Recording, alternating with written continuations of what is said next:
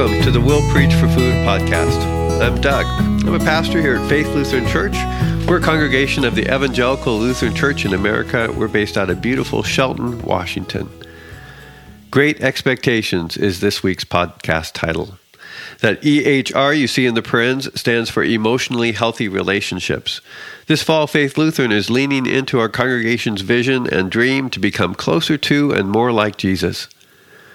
Today's message is the second in an 8-week preaching, devotional, and small group series based on the work of Pete and Jerry Scazzero. You can learn more about faith and about emotionally healthy relationships at our website, www.faithshelton.org. Thanks for listening today. So last week we began where it starts. It starts and ends with love. The agape love of God is for us and what we were made for. We talked about the importance of quiet time with God, drinking deep from the well of God's love so that we can love well. And an understanding that love like this never feels like enough. Yet love like this is what the world is dying for. So now we are in session 2 in the Emotionally Healthy Relationships course. And we're going to talk about resisting the tendency both to think that we know what other people are thinking and the tendency to think that other people know what we're thinking. So we're going to learn tools to help us stop mind reading and to clarify expectations.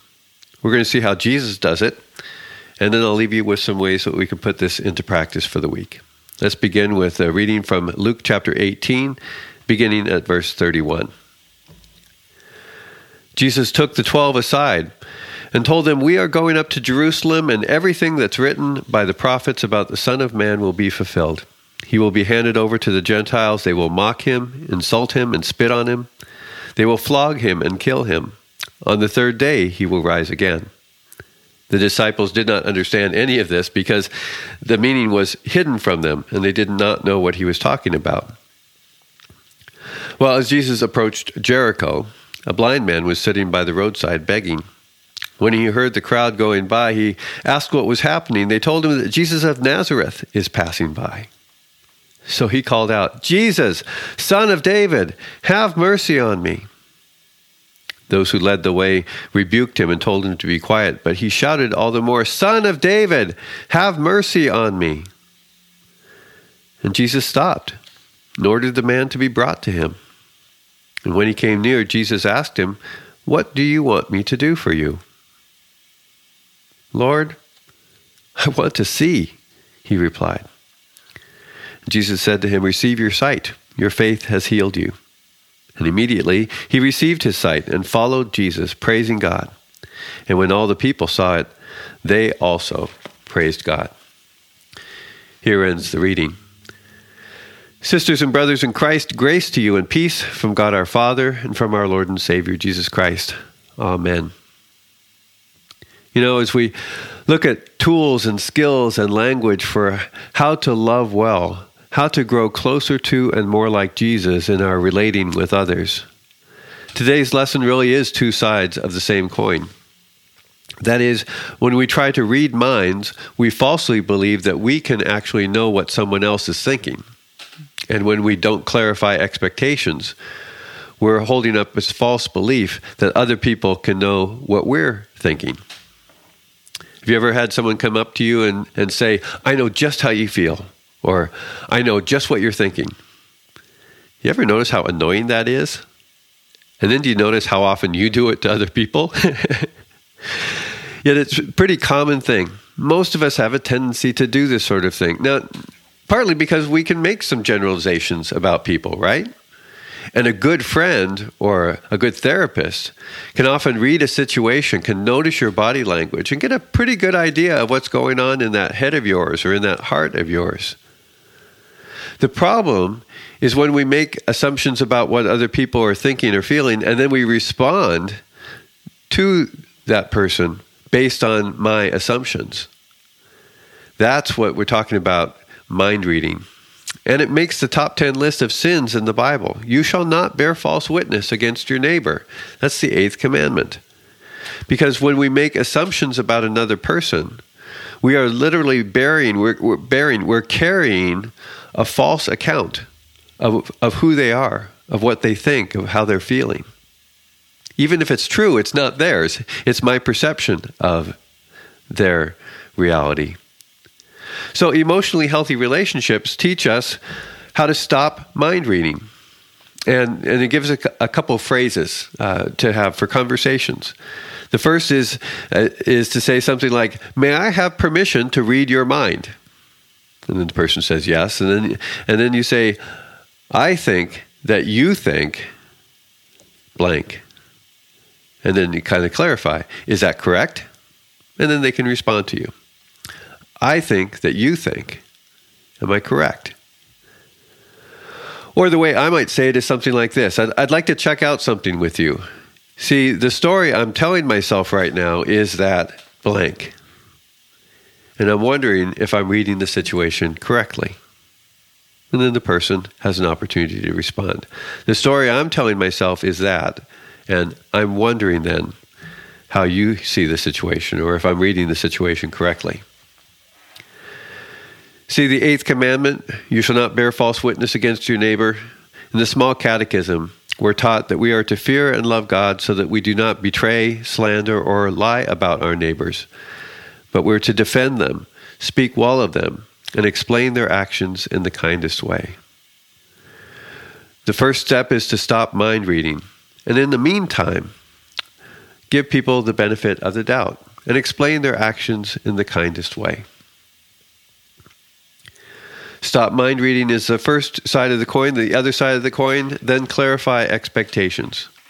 Tell others what you're expecting of them, and ask others to clarify what they're wanting from you. Ask for what you want. We said to our kids over and over again, ask for what you want. It's not selfish, it's healthy communication. Relating well means getting rid of or exposing hidden agendas. In the emotionally healthy relationship lesson this week, the $1 million question has to do with whether or not an expectation that I hold is valid. So the Scazeros teach us to ask 4 questions to evaluate our expectations. The first is, am I aware that I have this expectation? Second, have I clearly communicated this expectation? The third, is it a reasonable expectation? And finally, is it an agreed upon expectation? So you may expect your friend to pick up the check after lunch, right? And you may tell them that it's your expectation that they're going to buy lunch. You may it may be within their means to buy you lunch. But if they never agreed to buy lunch, well, then your expectation isn't valid.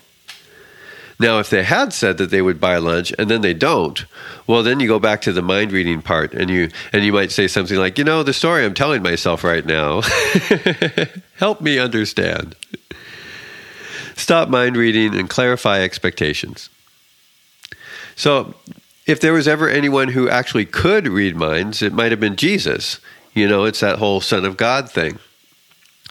So when we read in Luke chapter 18 this story about a blind beggar outside of Jericho, it sticks out in the story that Jesus very intentionally does not try to read the guy's mind.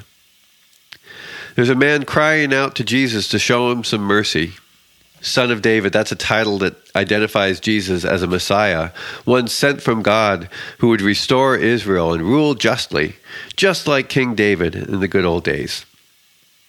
So Jesus stops and asks the man, what do you want me to do for you?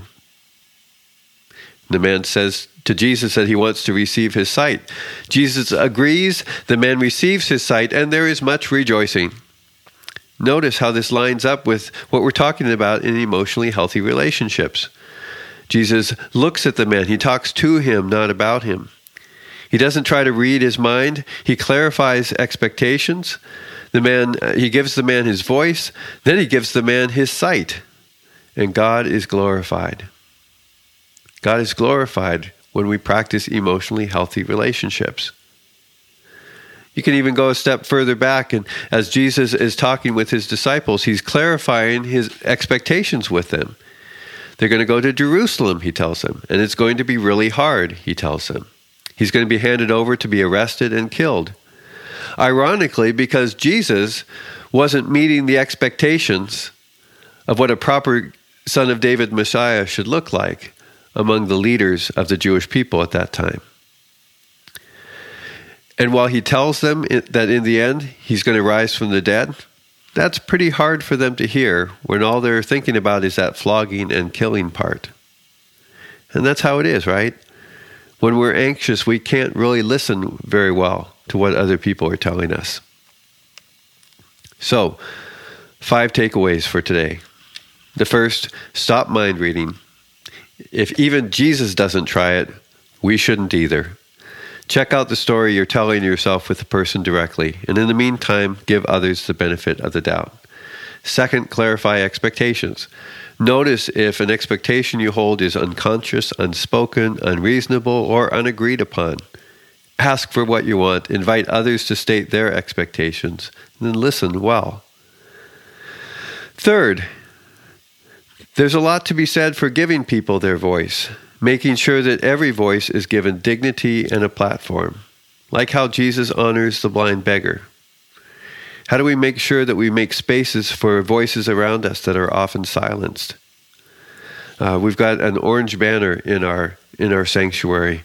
It's about raising awareness of the needless and tragic deaths of hundreds of indigenous children whose unmarked graves were recently found in boarding schools, Christian boarding schools across Canada and the United States. Advocacy, one of the roles of the church, is to give people their voice so that they are heard and seen. Fourth, just a reminder, and we see it here again, that when we make love our chief end and goal, we will be a disappointment to others. We won't meet their expectations. It might get us mocked, insulted, spit upon, and even killed.